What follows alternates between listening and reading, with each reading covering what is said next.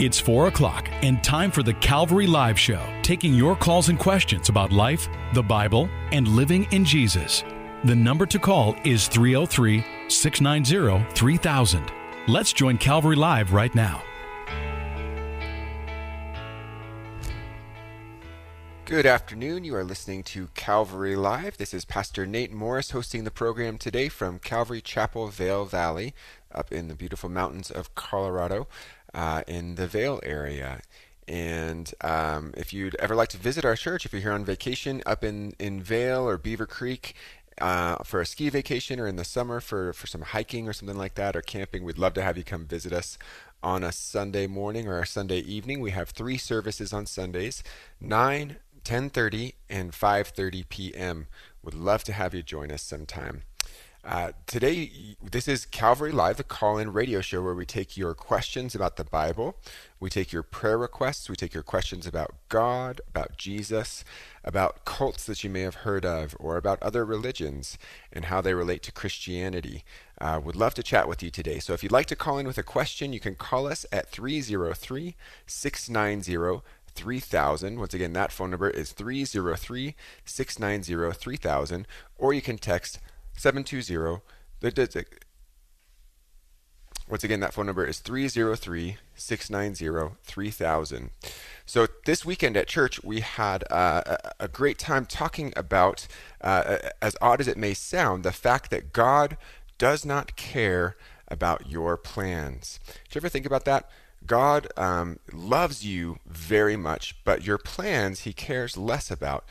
We think about the fact that we have plans that we make for our lives and all these things that we do, but God's plan is completely different and totally better than our plan for ourselves. And God really doesn't care about your plans. He could care less about your plans, and the reason for that is this. God cares about you. God doesn't care about your plans because God cares about you, and he knows that his plan is so much better than yours. It's incredibly better than you could even imagine. We read in Ephesians chapter 3, verse 20, that he is able to do exceedingly abundantly above all that we can ask or think. And so when we consider the things that we want to do in life, the plans that we have to make sure that we submit them to the Lord and are flexible as we face the things that he brings into our life, understanding that his plans are different and better, and sometimes it involves trial and hardship, and sometimes it involves blessing, but ultimately he's working it all together for good. So hope that's an encouragement to you today. And if you have a question about things that you've got going on in your life today, or maybe where God is in the midst of the trial that you're facing, we'd love to chat with you or pray with you about that today as well. Once again, you can call us you can call today at 303. I am totally spacing the phone number. Well, you can text 720-336-0897, or you can call 303-690-3000 with your questions today. 303-690-3000. Thank you there, Frank. I totally spaced the phone number for just a second, and Frank is texting me it through the messaging app here.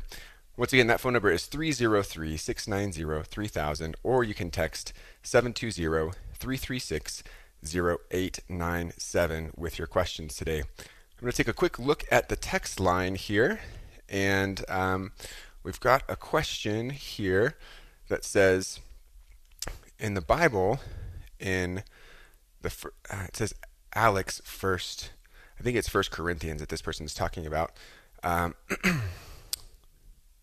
There's a verse missing is the question. So some Bibles have certain verses that are there, and other ones have verses that are missing.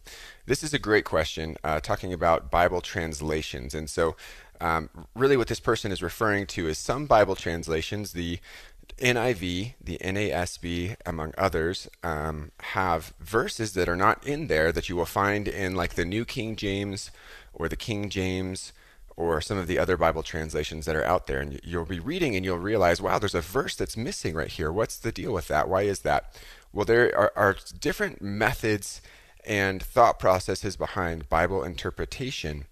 And the King James Bible, the New King James Bible, and a couple other ones are based upon a source text. So when we look at Bible translation, the Bible that we read today is not the original text. Otherwise, you'd have to be reading in Hebrew, Greek, and Aramaic. And so we base it off of a source text, a text that was written in one of those languages. And so the New King James and the King James Bible are translations from what is called the Textus Receptus. It was the Bible that the original King James Bible was translated from. Now, if you look at the NIV, the NASB, the New Living Translation, and some of these other newer translations, many of these were based off of a different original source text that leaves out some of those verses. And, there's debate as to which one is correct. And I'm not going to get too much into that today, but just to answer your question, the reason that some of those are missing is that they're based off different original source text. Now, here's the good news about this. You might look at that and be like, well, which one is right? And what does it matter? The the differences are so incredibly small that it's not something that you would look at and be concerned about. And so it doesn't change the content at all.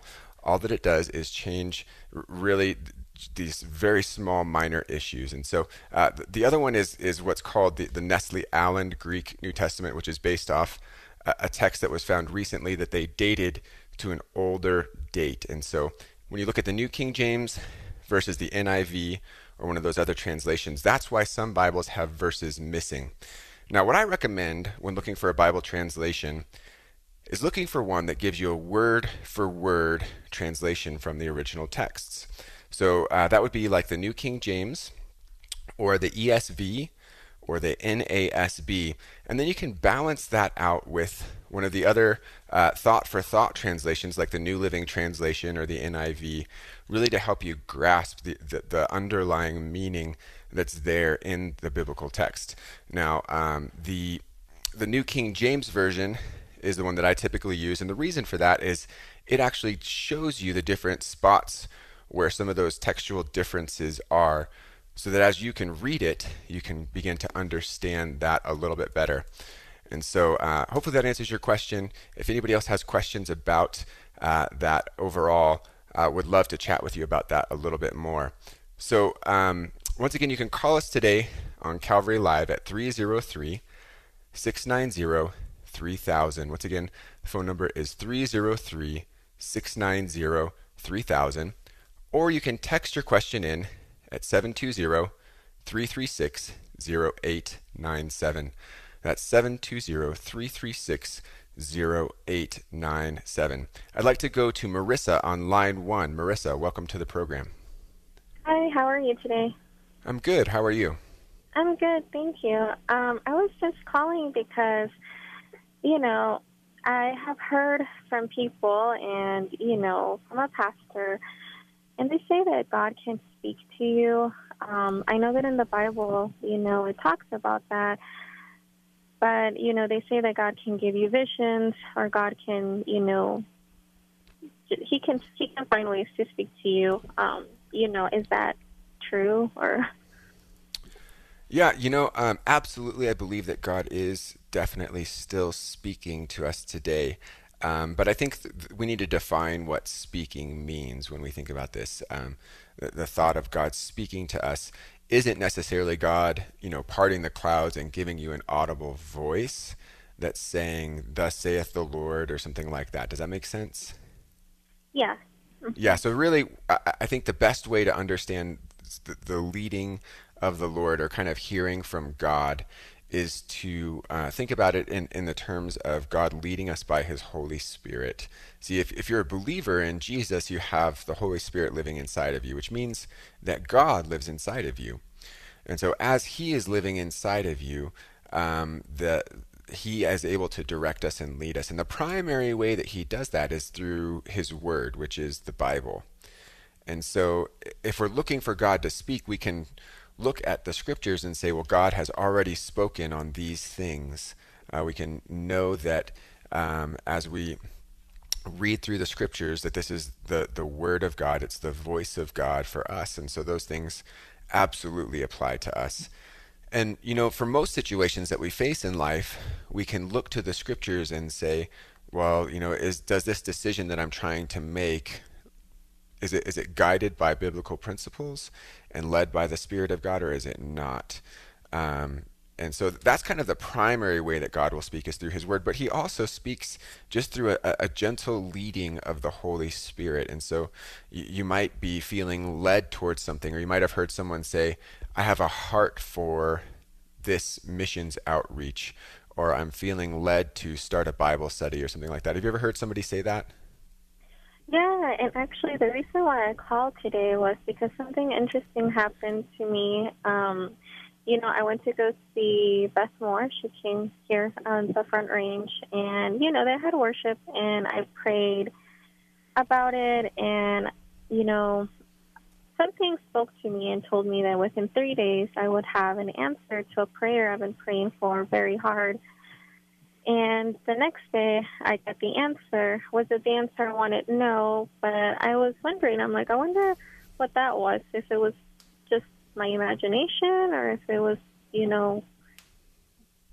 Jesus speaking to me, or, that's why I called, because I wonder, and, I have a gut instinct, like, I just have a feeling about something right now, but I don't want it to be, my emotions talking to me. I just want to make sure it's actually, God's will. So. Yeah, absolutely. And, absolutely God is capable of speaking to you like that. I think that the key when we're trying to discern whether God is the one that's speaking or if it's just our own thoughts or an outside influence really is to, again, measure it up against Scripture there. And so I fully believe that God could have given you that impression on your heart and said, this is going to be something that I'm going to give you this answer to your prayer, and it's going to come in this time. Absolutely. And can I say without a doubt that was the Lord speaking to you? No, I can't. But it did come to pass. You had that answer to your prayer, and you received that. So I would take that personally as just a blessing from the Lord, that God kind of just gave you that little encouragement before he gave you the answer that you didn't really want to hear.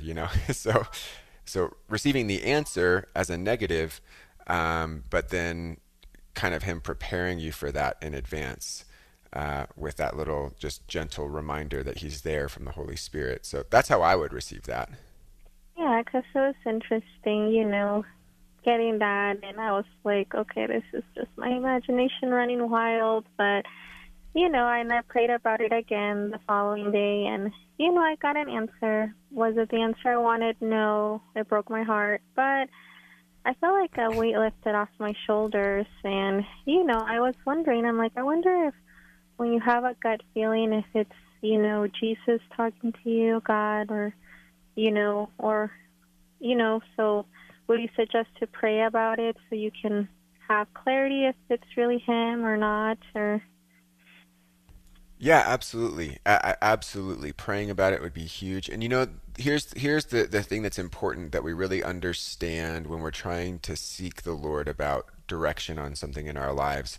It says in Jeremiah that the heart is desperately wicked. Our heart is deceitful above all things and desperately wicked. Who can know it? And so you may have heard somebody say, oh, just follow your heart. Have you ever heard somebody say that? Yeah. Well, I kind of have a different opinion. I think our heart is kind of the last thing we want to follow, because Jeremiah says that our heart is deceitful and wicked and, desperately wicked, that we can't really know it. And so we shouldn't be following that. We should be following the Spirit of God and the Word of God. And so really the key to really understanding God's will is when you're feeling led towards something, or you're feeling like God is speaking to you about something, is first you pray about it and you say, Lord, is this really you? And then you search the Scriptures to see if the Bible has anything to say about that specific thing. Because if it does, then we can know, okay, well, if the Bible speaks to this, then that's the final word, and I understand, yes, I will trust you for this, Lord, or whatever that looks like. And then if you're not getting super great clarity, I think it's wise. It says in Proverbs, it says, in the multitude of counselors, there's wisdom. And so I think it's wise to talk to a pastor or a really strong Christian friend and say, this is something that I feel like the Lord's been doing in my life and speaking to me about. What do you think about this? I think those are some good, safe ways to help you evaluate whether what you're hearing is just your own heart, which can be deceitful, or whether it's the Spirit of God speaking to you. Those are some of the things that I would use. So whenever I have a big decision in front of me or something like that, first I'll pray about it. Lord, is this really you? Then I'll look to the scriptures and see if the Bible says anything about it. And then I'll go to a trusted Christian friend and seek their advice on it as well, and see if through those things that the Lord really gives me some direction. Does that make sense? It does. It totally does. So thank you. Sure, no problem. And some things that'll be super clear. Like, for example, as someone who's battling, alcohol addiction, and they don't really know the Bible well enough to know that it's not something that drinking and getting drunk is not something that God wants us to do. And so they pray that God's speaking to them. You can very clearly go to the scriptures and it says, okay, do not get drunk with wine, but be filled with the Holy Spirit. So that's a very clear answer. Some things it's a little bit more ambiguous, and it's really more something that's not a black and white answer. And so we just have to kind of press in a little bit more and seek the Lord and seek outside advice and wisdom as well, if that makes sense. It does, yes. Okay. Well, great. Thank you so much. Yeah, thank you so much for your call. Thank you have a great day. You too. Bye. All right. God bless. All right, you're listening to Calvary Live. This is Pastor Nate Morris from Calvary Chapel, Vail Valley, taking your questions today and your prayer requests. You can call us today at 303-690-3000, or you can text 720-336-0897. I kept forgetting the phone number earlier today, but once again, that number is 303-690-3000, or text 720-336-0897. I'd like to go to line 2. Daniel, welcome to the program. Daniel, are you with us?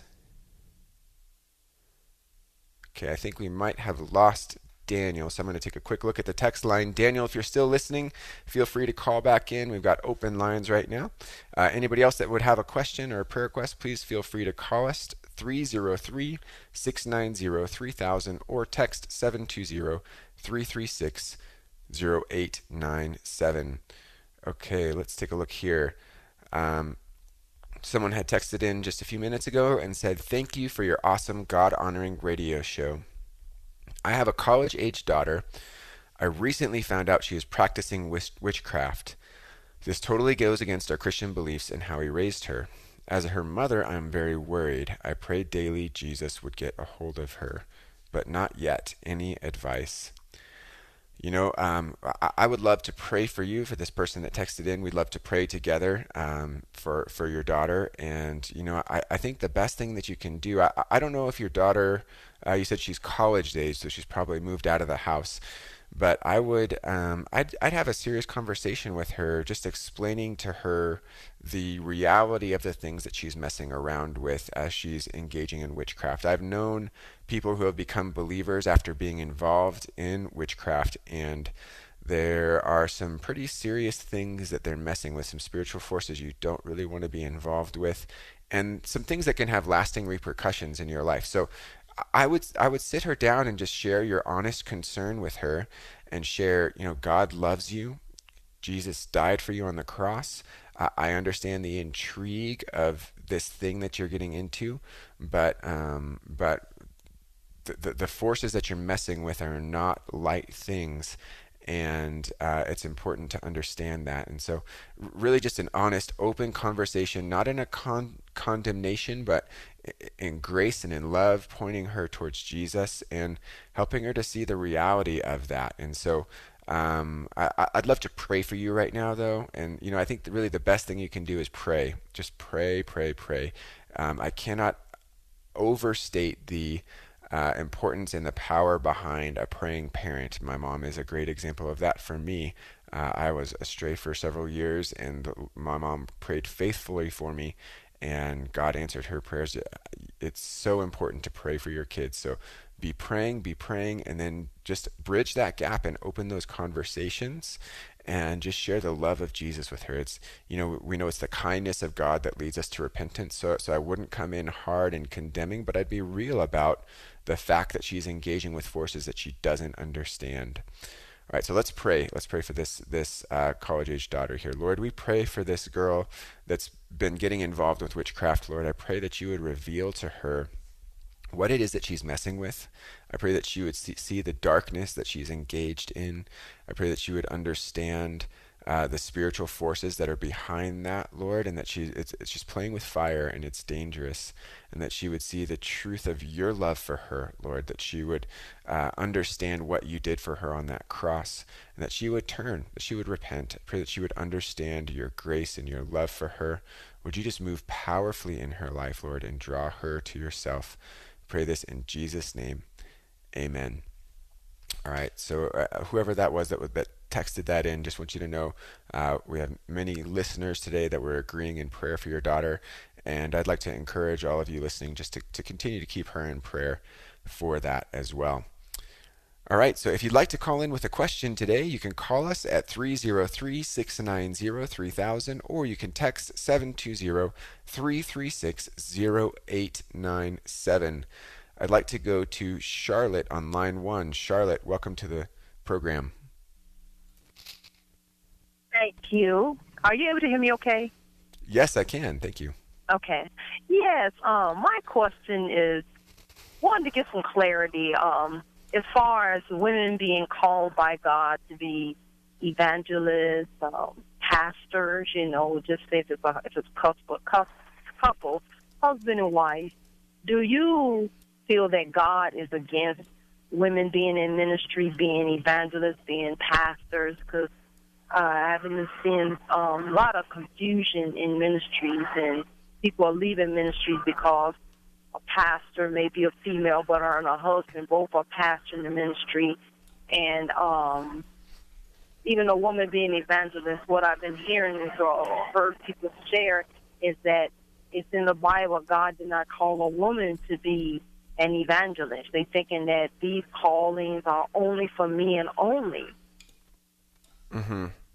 Yeah, so there the Bible does have a lot to say about this issue, and I think before we really get into what the Word has to say, which is super important, I think we need to define our terms, because what we tend to call a pastor in the modern sense is not necessarily the biblical definition. And so I think what we really want to get back to is what the Bible has to say about the role of women in ministry.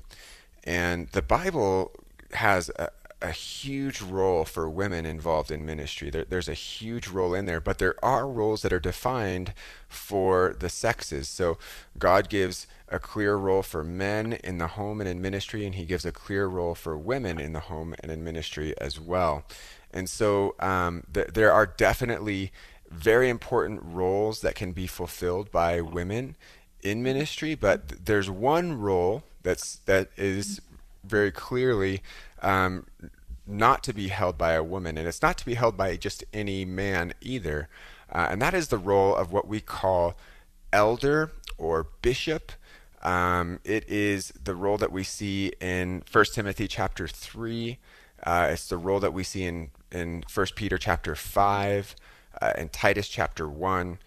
And this role is what we see, the role of setting the doctrine for the church. It's the authoritative teacher for a church congregation. And so it's one role that is something that is not allowed on a biblical basis for women. Now, could a woman be an evangelist? Absolutely. In fact, we see in the Bible, we see Priscilla and Aquila, this famous couple in the scriptures. Priscilla was an amazing evangelist. In fact, she led Apollos to the Lord along with her husband, but she was kind of the main one speaking to him when you read in the scriptures there. And Apollos became an amazing evangelist himself. And so there's also another couple, Andronicus and Junia, and Junia was actually an evangelist as well in the scriptures. And so an evangelist is a different role than a pastor, though. An evangelist is someone that's leading someone to Jesus Christ. And so in a very real sense, every believer is commanded to be an evangelist. So absolutely, a woman can be an evangelist. A woman can be a deacon. We see in 1 Timothy chapter 3 there, we see the feminine form of deacon that's used there. So there is that role as well. So there's really just this one role, according to Scripture, that is reserved for not just any men, but certain men that meet the spiritual qualifications for that role. And so really every other role that's available is available to men and to women, but it's this role of teaching and exercising authority over the church, the leading, the ruling elder or bishop in a church. And that's the role that you see, as I said, in 1 Peter chapter 5, 1 Timothy chapter 3, Titus chapter 1, really as that bishop, that elder leader of the church. Now, within that, you have women that oversee various aspects of ministry. And, according to the modern definition, they may function as a quote-unquote pastor over a certain aspect of ministry, functioning under the biblical elder role that is fulfilled by a man. So that there's lots of different roles that a woman can play. It's not only restricted to one role, but that role of elder, overseer, bishop is the one that's reserved for men. Does that make sense? Yes. Can I get those scriptures you said again? That you said in those three places that only people that only men can hold them, dealing with the elder and the bishop again. Yeah, absolutely. So those places are 1 Timothy chapter 3, Titus chapter 1, okay, and 1 Peter chapter 5 describe that role. Now, if you go into 1 Timothy chapter 2, you'll see Paul's explanation for the fact that role needs to be exercised by a man. So 1 Timothy chapter 2 and 3 are important to read to grab context of that. Okay. All right. I appreciate that because I was driving and I heard you say you can ask questions. Yeah. And I was still troubled because I have a peace about it because I know God called me to be an evangelist, and it's been there on me for many years, Mm-hmm. and God uses me mightily in going out witnessing and telling people about Jesus. And praise God. That's awesome. But when I heard this, I'm seeing where people are leaving ministries because the confusion that a woman is not supposed to be a pastor, and this is a pastor that has a husband that she's been working in ministries with, and a woman is not supposed to evangelize. And I've heard it from some family members too recently, some months ago, and they were telling me no, it's in the Bible. God, see no way in there where God called a woman to be a pastor or an evangelist, and this thing's been going on for so many years. And I told this one person, I said, I would die. This would kill me. Not to be able to go out and do what God is telling me to do, because I would just be dying. I'd be dead because I'm used to being active, going about my Father's business, and I always have a piece of what He tells me to do. And before He called me the evangelist, God spoke to me Himself. You know, so I do appreciate that. There's a lot of peace and a lot of clarity to me, and it's going to cause me to pray for people's understanding the more, and especially when you said Priscilla and Aquila. Now, those other two ladies' names, I didn't catch those. So Aquila was Priscilla's husband, and then the other one was Andronicus and Junia. But we're going on the break. The music's coming on, so just thank you for your call, and I'll explain just a little bit more after the break. So stick around for a couple minutes, and I'll talk a little bit more about that. Thanks for tuning in. We'll be back in just a minute.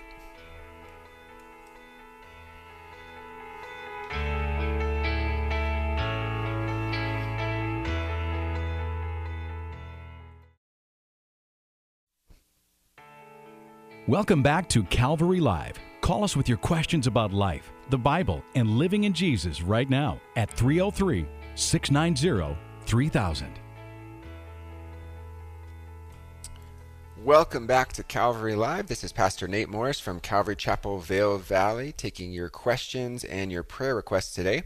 And if you have a question today, we'd love to chat with you. You can call us at 303-690-3000. Once again, that number is 303-690-3000. Or you can text us your question at 720-336-0897. Although I will say you have a much better chance of getting your question on the air today if you call, because the text line gets pretty full. And before we went to the break, I was chatting with Charlotte, and she had a question about women in ministry and the roles that women are allowed to fill in ministry. And someone had told her that a woman cannot be an evangelist or gifted as an evangelist. And that's actually not a prohibition that we see in Scripture. The Scripture does, give specifics for roles and the sexes that can participate in certain roles. And there's one role that really is that is not permitted in the Scriptures for a woman to fill, and that is the role of the ruling elder, the bishop, if you will. We see that in 1 Timothy chapter 3, 1 Peter chapter 5. Titus chapter 1 there, that leading role that sets doctrine and direction for the church.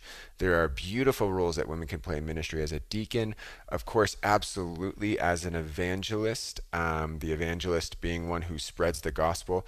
Charlotte she was calling in a little bit concerned because she is an evangelist. She loves sharing Jesus with people that she meets. And so absolutely not. That is not prohibited for women. We have great examples of female evangelists in the Scriptures, and I shared a couple of those, one being Priscilla of the couple Priscilla and Aquila. Aquila was her husband.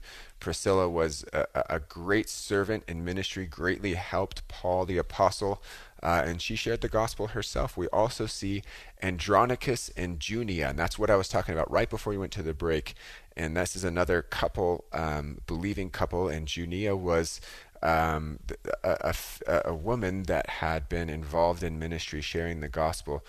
Really important roles for women in the church. We can also see that women can be prophets.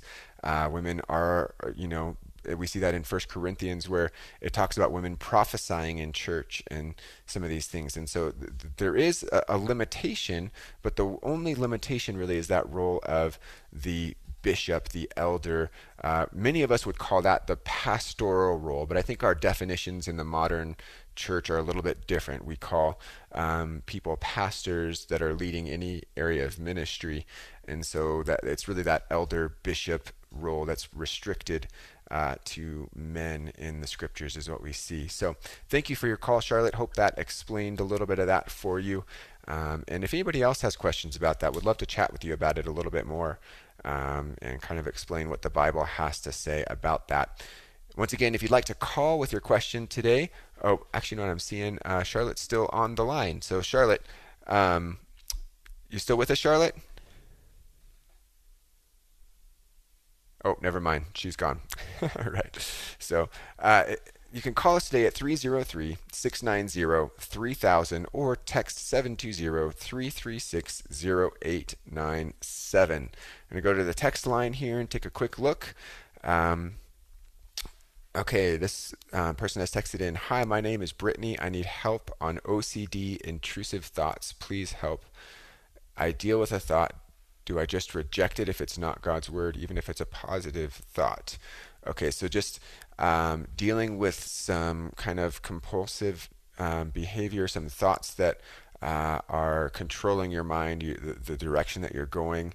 It tells us to take every thought captive in the Scripture.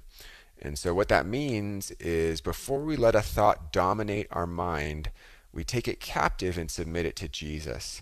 And so I know it's really easy for us as Christians to dwell on things that we shouldn't, whether it's dwelling on fear, maybe it's dwelling on sin, maybe it's dwelling on a promotion at work or a job or some of those things. And the way that I've always thought about this is, pretend you have a coffee mug sitting in front of you. And that coffee mug is your mind, okay? So you as a person have the choice of where to put that coffee mug, of where to set your mind. And so do you want to set your mind on things above, as we're commanded in the Scriptures? Or do we want to set our mind on things that aren't going to bring life to us? And so I want to be one who's going to set my mind on the things that honor God. And so I'm going to set my coffee mug, I'm going to set my coffee mug on my Bible, for example. Really set my mind on the Scriptures. I'm going to set my mind on the things of God. And so, Brittany, I want to pray for you today, and pray that God will give you some of that deliverance that you're looking for as you're just battling with your thought life. But I just challenge you also to realize that those thoughts that we have, whether they're fearful thoughts or even good thoughts, whatever, the things that dominate our mind, the challenge for us is to choose where we set our attention. What are the things that we're putting and investing our thoughts in? So let's pray together for Brittany. Lord, we just lift up Brittany to you.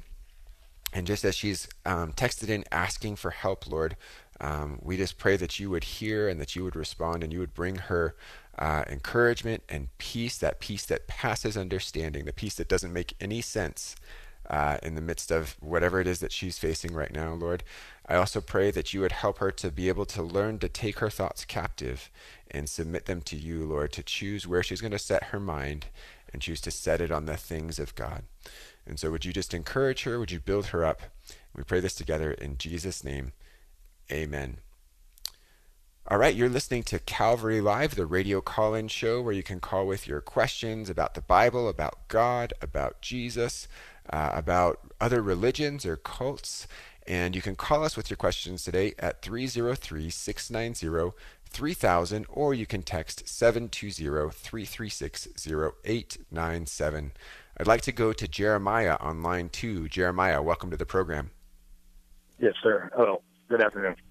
How are you? I'm blessed, brother. How are you doing? Very good, thank you. That's good. All right, my question was about Christmas and Saturnalia. I don't know if I'm pronouncing it right, but the pagan tradition of how Christmas got started, and then the Roman Catholic, how they changed it from Saturnalia to Christmas and changed what they were doing and made it into the day that they made it the day that Christ was supposed to be born. But after doing all the research, he wasn't born nowhere near that season, and that was a pagan tradition that was like, I don't know how, adopted by the Christians. And then I just wonder, like, why do a lot of us still partake in Christmas things? Like, I go to the church and, like, we're going to have a big thing for Christmas, and you guys all come together. And I'm thinking, well, why are we still partaking in them pagan traditions? Yeah, so, there are lots of these types of things that I think sometimes we can get hung up on as believers. And no, you're absolutely right. Jesus, as far as we know, was not born on December 25th. In fact, most people believe that he was born sometime around September. We don't know the exact date because we don't have anything that points to that specifically. But we can pretty safely say that he probably wasn't born in December. The thought that he was born in December comes from this early Christian tradition that Mary had been told that she would have Jesus on what was March 25th. And this is something that's still celebrated in some sectors of the Catholic Church, March 25th. And so 9 months after March 25th is December 25th. And so that's actually the reason, the original kind of reason that it was done there. Christmas was initially celebrated on December 25th in 336 AD. That was during the reign of the Roman Emperor Constantine. You've heard of him probably before. And the root of that really came from this tradition, this teaching that Mary received the vision from the angel on March 25th. And so 9 months from there, December 25th. That's kind of where the thought came from. Now, what it seems that Constantine tried to do was also to overtake some of the pagan holidays that were going on. And so that's what you're referring to with the winter solstice. It's also called Saturnalia. There's a few other things that talk about it in different terms, but it's the winter solstice, which happens on December 21st or 22nd, each year. And for that, it was a celebration where the pagans would celebrate that winter was over and spring was coming. And it was a festival for that winter solstice that was going on. Now, what happened when Christians started to celebrate the birth of Jesus around that same time, they were leaving paganism, entering into Christianity, And so rather than continuing their pagan traditions, they said, okay, well, we're going to celebrate the birth of Christ instead, and that's going to be our focus going forward. There's also another theory. Hanukkah starts on what's the 25th of Kislev, the Jewish festival of lights, Hanukkah, which is also in December, and it often coincides with Christmas. It's around the same time as what we celebrate of Christmas. And so, as Jesus being a Jew, there's some, as the tradition goes, that with some overlap there. But the reality is that the root of it, the source of the tradition, isn't as important as the substance of it. And this is the thing that I think is important for us to understand. There are many people that don't want to do something or another because of what it came out of, but rather it's not what something came out of that's important, but the substance of it. And so this is true with Christmas, or with the Resurrection Day, which many call Easter. This is true with many things, and really I actually think that Christmas is a beautiful picture of God taking something that was broken and ugly and pagan and creating something beautiful out of that, of bringing beauty to the brokenness, which is what we know that God does in our lives, right? He takes us as broken as we are, and he creates something brand new out of us. And so for Christmas, for me, it's celebrating Jesus. And I don't, when we get to Christmas, December 25th, I don't ever think, well, this is the day that Jesus was born. But my mind is on Jesus. My mind is on celebrating Jesus. And I can't think of another time of year when I can walk into a Starbucks and hear songs about Jesus on the radio. It's amazing. You go in there and it's like, wow, they're singing Christmas carols, and these songs are about Jesus right now. And I'm in a public, place that, Starbucks is a little bit, honestly, anti-Christian in their beliefs and where they send their money. And so it's pretty amazing when you think about that God took something that was initially meant for evil and turned it for good, just like he did with Joseph. Joseph's brothers sold him into slavery, right? And God took that and promoted Joseph to the position of second in command of Egypt. And Joseph, when he saw his brothers again, he said, "You meant it for evil, but God meant it for good." And so when it comes to things like Christmas or Resurrection Day, Easter, some of these things that have become Christian holidays, that's really the outlook that I tend to take on those, that God has taken something that was ugly and he's recreated it in beauty and he took something that was meant for evil and brought it about to be good instead. So for me, that's kind of where I lean, and that's where I land as far as celebrating Christmas goes, celebrating Easter goes. Although I'd prefer to call it Resurrection Day, but whatever, you can call it Easter.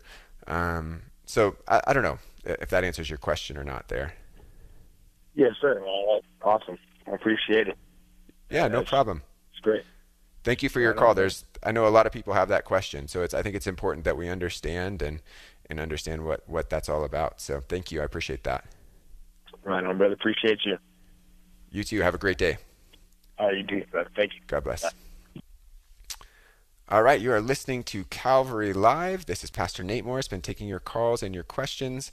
And Charlotte has called back in. So Charlotte, if you're on the line, would love to chat with you briefly. Charlotte, you there? Yes, I am. All right. Well, yeah, thank you for your call. A little confusion there earlier. Didn't mean to let you go after the break, but No, I was on the cell phone, so the call had disconnected. So I wanted to apologize, and I heard you through the radio, but I said, let me call him back if that's okay. Sure, absolutely. Was there something else we could answer for you, or? Yes, was trying to get the two names of the two other ladies that you said, Adronica and Junian, and just wanted to get clarity on that pastor, women pastors being a pastor of a church. And if they don't have a husband, can they still pastor a church and have the title of a pastor? Well, I think that's really where the semantics come in, is the title of pastor. I've seen churches where a woman is overseeing the children's ministry, which is a completely appropriate role for a woman. Absolutely, she could be teaching and establishing leadership and all that stuff, but called the children's pastor. I've seen other churches where women aren't given that title specifically at all, and I think the confusion comes down to our modern definition of that term. When we say pastor, we tend to think the person who is setting the vision and the doctrine and the teaching for the church, which is the role that is reserved for men. That's that elder, that bishop, that episkopos role that we see there in 1 Timothy chapter 3. And so generally, like for the sake of clarity, in our church, I would not call a woman that functions maybe in one of those roles that you might describe as a pastoral role. I wouldn't call her a pastor just because it does generate confusion. But there are absolutely appropriate roles that are pastoral in nature, in a sense, in which women can function. But that role of setting the vision and the doctrine and the direction for the church is that role that is an elder or a bishop, pastor role that is reserved for not just any man, but really men that God has anointed and gifted specifically for that. Now, as I was saying before, that does not on any level exclude women from prophecy. As we see in 1 Corinthians, women are allowed to prophesy in church. It doesn't exclude women from, which the role of a prophet is an important leadership role in the church. It doesn't exclude women from evangelism at all. So for you say that you love to evangelize and tell people about Jesus. Absolutely. Please don't stop doing that. Please don't stop doing that. It's so important that you are, and I wish more people would share their faith. It doesn't exclude women from what is called a deacon role. There's a role that's kind of this. You could call it a deaconess, and that's really the ones who really get the work of the ministry done. So some of those might be, people that are serving in different capacities in the church. So there are really great, very important roles for women. It's just that setting the vision role that is, according to the scriptures, really reserved for men, if that makes sense. Okay. And if you feel that the Lord is calling you to be a prophet as a female, and since we do know prophets in the Bible, that would be okay. Yeah, if God has gifted, that's prophecy is a spiritual gift that we see in the scriptures, and if God has gifted a female with the gift of prophecy, that is absolutely a biblical gifting that we see that can be exercised biblically within the church, for sure, absolutely. And the ones that I referred to you earlier, there was Priscilla and Aquila. That was a couple. Aquila was the man, Priscilla was his wife, and they were a very powerful ministry couple. We actually see Priscilla's name more than we see Aquila's name, so we kind of get the impression that she was a little bit more active and involved in the church. Maybe he was working more, and that freed her up, as she was not working as much to be able to do some of the more ministry-minded things. We also see Junia. That's the one that I was talking about before. We see that in Romans chapter 16. It's Andronicus and Junia. Okay.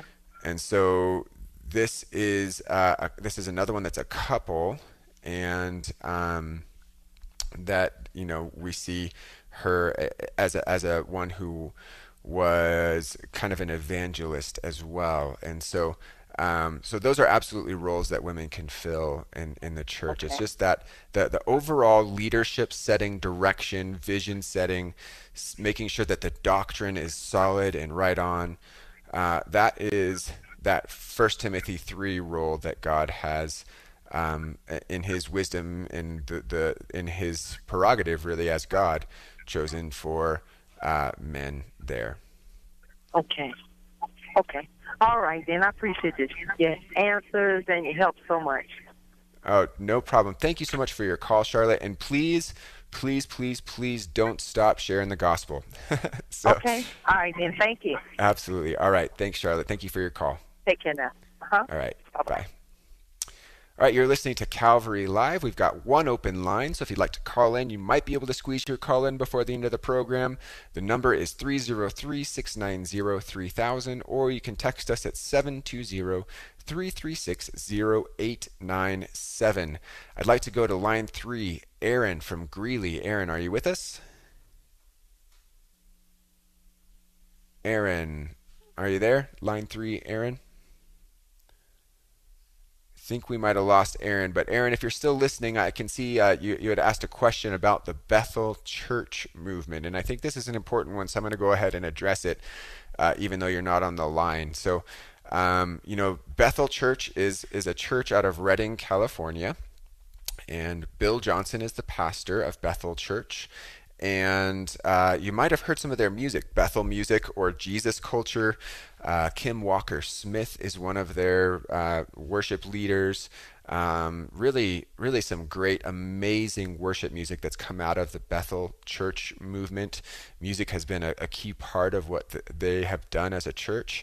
Really some spirit-filled, spirit-led music. There's also some songs that are a little bit questionable theologically, but some really solid ones as well. But out of that Bethel Church movement, there is also some concerning things from the doctrine of that church. And I'm imagining, Aaron, that's what you're calling with your questions about. Bill Johnson, the pastor of the Bethel Church in Redding, California, has some very questionable teachings. And I would be concerned about submitting myself to the teaching of that church. So they have some practices that are really just not biblical. They have this school that they call the Supernatural School of Ministry, and as a part of their coursework, they have students that do a thing called grave soaking, where they actually go and will lay down prostrate on the graves of a famous evangelist like Charles Finney or one of these men that died long ago, hoping to soak up their anointing for ministry. Which really, to me, first of all, is just silly. I mean, it's just a silly thought that that's how you could receive anointing from God. Why would God honor a specific spot or a grave like that? That's not the way that it works. But that raises deeper questions about what they actually believe. And there are some things that they believe that are concerning. Believing that Christians are practically sin-free, meaning that as a Christian, you are no longer subject to your sin nature. Of course, we know we are set free from sin. He who the Son is set free is free indeed, for sure, absolutely. But John says if we say we have no sin, we're liars, which means we're a sinner, and the truth is not in us. And so there are definitely some questionable teachings from the Bethel Church movement. If you have questions about that, I don't have too much time to get into it today, but you can look that up online, look up Bethel Church questionable teachings, maybe go to gotquestions.org and type in Bethel Church and you'll find a little bit more information. All that said, would I say that they are not Christians and are a cult or something like that? No, I wouldn't say that. They are members of the body of Christ, and as such are our brothers and sisters in Christ. But there are things that I would be concerned about from their doctrine. I would not personally submit myself to their teaching. So I want to go to Matt on line 2. Matt, welcome to the program. Hello, how are you? I'm doing great. How are you doing? I'm good. I got a question for you. Sure. I've been saved by the grace of God, and I pray and worry about my friends and family that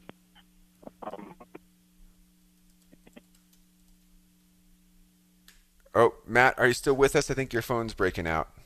I'm sorry, can you hear me? Oh, yeah, I can hear you perfectly right now. So basically, I'm worried about my friends and family on Judgment Day that aren't saved. Mm-hmm. And if there was a chance that when God judges people, if they can be saved, even if they haven't accepted Christ as their Savior.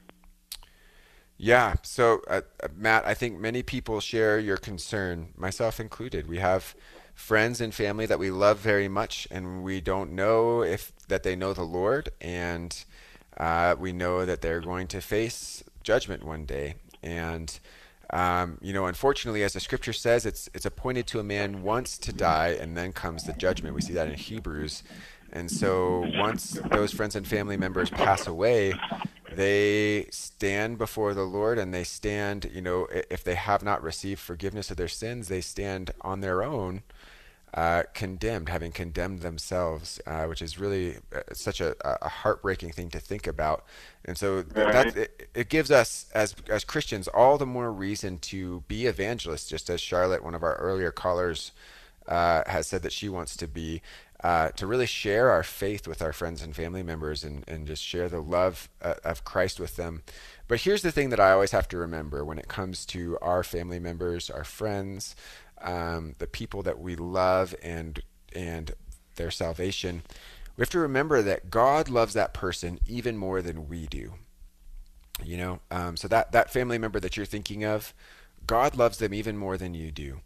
And God is not going to let them accidentally end up in hell or something like that. It's not as if that happens on accident to anyone.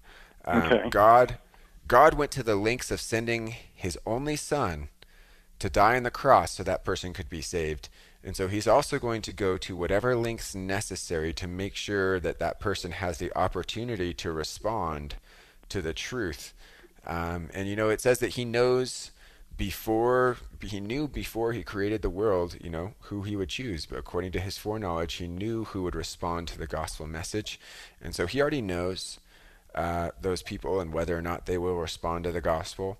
And so our job is just to be faithful to make sure that we share Jesus with our friends and our family members, and then have to just leave it in the hands of the Lord outside of that. But really trusting in the love and grace of God, that he loves them even more than you do. And he died for them. He didn't die to let them accidentally end up in hell because they didn't get the chance to hear. God loves and loves and loves and loves them. And so just be faithful to present the message, and trust that God is faithful in his love towards them as well. Yeah, knowing that he loves them more than me is a great encouragement. Yeah. I always have to think of that myself and remind myself. So thank you for your call, Matt. I think that's a question that every one of our listeners can identify with on some level. So I really appreciate it. Yeah. Thank you for your time. All right. You have a great day. God bless. You too. God bless. All right. Bye. All right. We're coming up on the end of the program, and I have a lot of text questions that didn't get to make it in today, but just wanted to say thank you for your text questions. I love getting them if we have an opportunity. And I want to just pray for one person real quick. So this person said her boyfriend broke up with her, and she wants Jesus to move on and work on herself and seek him. And so we're going to pray for her. So Lord, we pray for this person who is in the midst of heartache right now, and pray that you just bring her peace, help her to set her hope and her mind and her heart on you. Would you fill her up and encourage her? Draw her to yourself during this time, Lord. And we lift up the other prayer requests that we didn't get to pray for online today. Would you show yourself in them? We pray this together in Jesus' name. Amen. All right, you've been listening to Calvary Live. Tune back in tomorrow. Pastor Jeff Figs will be hosting at the same time on the same channel. God bless.